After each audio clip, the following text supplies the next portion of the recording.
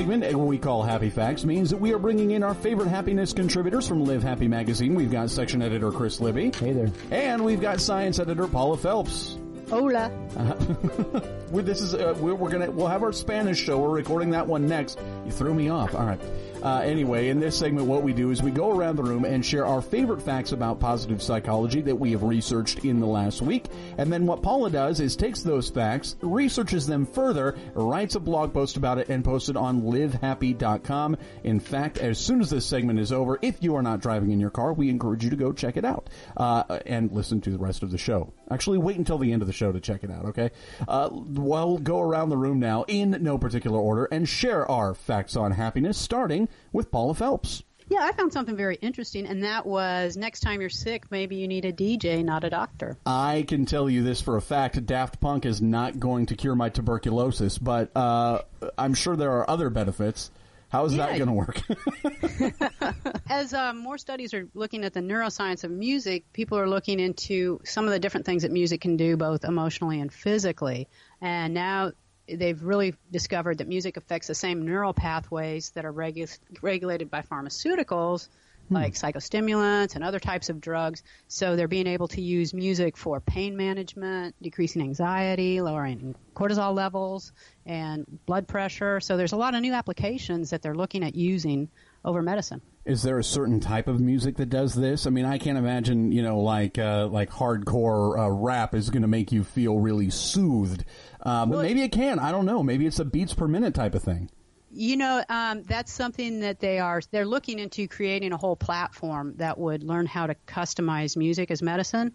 But a couple of years ago, I'd gone to a brain, music in the brain conference in Cincinnati, and they talked about healing from concussions was a very personal thing. If you liked metal music, you're going to heal better with metal music than with classical music.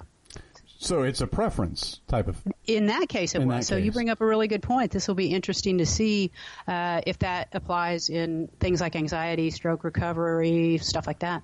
So this would mean, Libby, that Rocktober will be our most healthy month of the year. The other 11 we're going to have to kind of muddle through, but then we get there and we're going to be fine. Did you find anything interesting about this while you were kind of reading around? Well, yeah, I mean, music is such a big part of our lives anyway. I mean, we've always just, because of our natural rhythms, and then we kind of use music for that, and the tones and everything that kind of ease some of those anxieties. So I found it real fascinating. Yeah, and one thing I wonder, too, is... I've kind of brought it up a little bit. It's the beats per minute. If that can just kind of regulate your heart, do you sync up to it in a way, and then that kind of can bring your stress levels down. And if the stress levels going down, help you heal. What do you think about that idea, Paula? I think that beats per minute play a huge role in a lot of things. I don't know if that's what is doing it, and that's why I'm really excited to see what they come up with. I've seen how music is being used in both emotional and physical health, and I think what's interesting now is they're really delving into how this is actually working as a healing tool. It's very cool. So when you talk about those beats per minute, I think we covered this a little bit in the magazine a few issues ago, if I'm not mistaken. What about those songs that ramp up on those beats per minute, almost like a crescendo? You know what I'm talking about? Yeah. Yeah, because those can be really good for you in terms of motivation and psyching you up physically. And so those have a very effective role. And again, I would think from an emotional standpoint, it'd be great if you're feeling anxious or depressed, or you can use this to kind of build your mood and elevate it. So every Mumford & Sons song? Every Mumford & Sons. Every one of them. Who knew Dr. Dre was truly a healer? Let's move on to our second fact, and that fact is brought to us this week by Chris Libby. The world is in a good mood. Really? I don't know if you've been on Twitter today or not. Or CNN. Yeah. Especially them, yeah. But the latest report from the Gallup Global Emotions Report shows that more than 70% of the world, when they were surveyed, have said they've experienced enjoyment, smiled or laughed, felt well rested, or treated with respect within one day of taking the survey. Interesting. Yeah. And you would think that where are these studies? Are they grabbing someone from every country? I'm sure that's impossible. They did about 146 countries, so they got a pretty wide range. And one of the more interesting things, which we talk about a lot in the show when we find out where the happiest people in the world are, Paraguay is ranked the highest with the positive experience index with a score of 84. Other countries on that list include Costa Rica, Panama, Philippines, and Uzbekistan. And these are all areas that we would not consider particularly wealthy countries. Well, no, and the Philippines is they're doing okay. Yeah. But the Latin countries continue to dominate in those areas of positive emotion. Paula, why do you think that is? Interesting, because we went to Cuba a few months ago and we saw that in action. Cuba is not a place you'd think of happy people, and yet you find a lot of joy in their culture. And some of it, I think, goes back to they have a lot of music, they have a lot of dancing, and there's a lot of family. So much of it is built around family, and we've seen time and time again that is such a driving force for people. And as Chris had brought up, it's based on a person's perception of what a good life is. Yeah. And I think that has so much to do with it. It's how you perceive what is meaningful and what is good versus how we think it should be. Yeah, they're basically gauging your day-to-day experiences, whether positive or negative. For example, Guatemala, one of the poorest countries in the world. And they're 7th on the list of positive emotions. I think there is something to that, though. Like you're talking about Guatemala, but they don't know what they don't know, right? Yeah. Like they don't know that there are people in the world that are, owning their own jets and having 7-course meals catered to them every day. They just know that I've got my family. We work together to get through this. We enjoy each other, and my life is happy. I don't need any of that other stuff, and I don't even think I need that other stuff. So maybe the happiness is relative to the expectations for life. Yeah, and like Paula said, culture is a huge factor in this. Absolutely.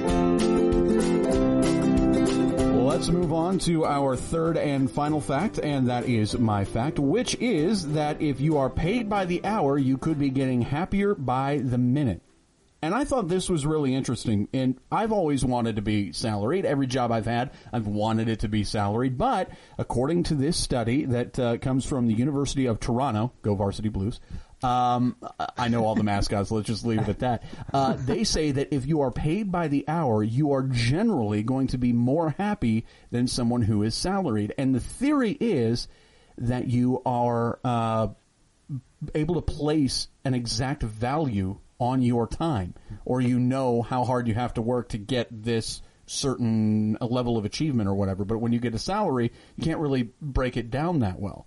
I'm not sure how true that is or why that is, but that's the conclusion they came to up there in Canada. I guess that can make sense if you view time as a finite thing and you want to make sure that, it's worth as much as, right.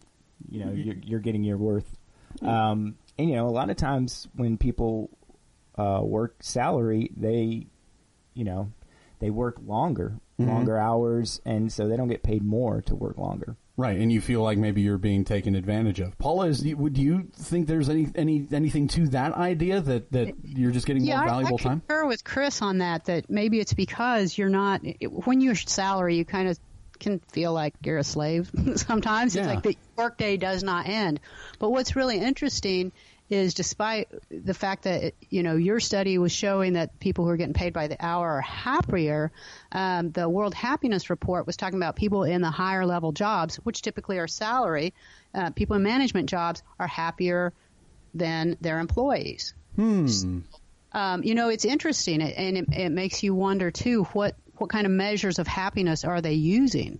Because I completely get why people would be happier if they know they're getting an hourly wage, and they know that their job ends at a certain time and they can go home and be with their family. Yeah, exactly.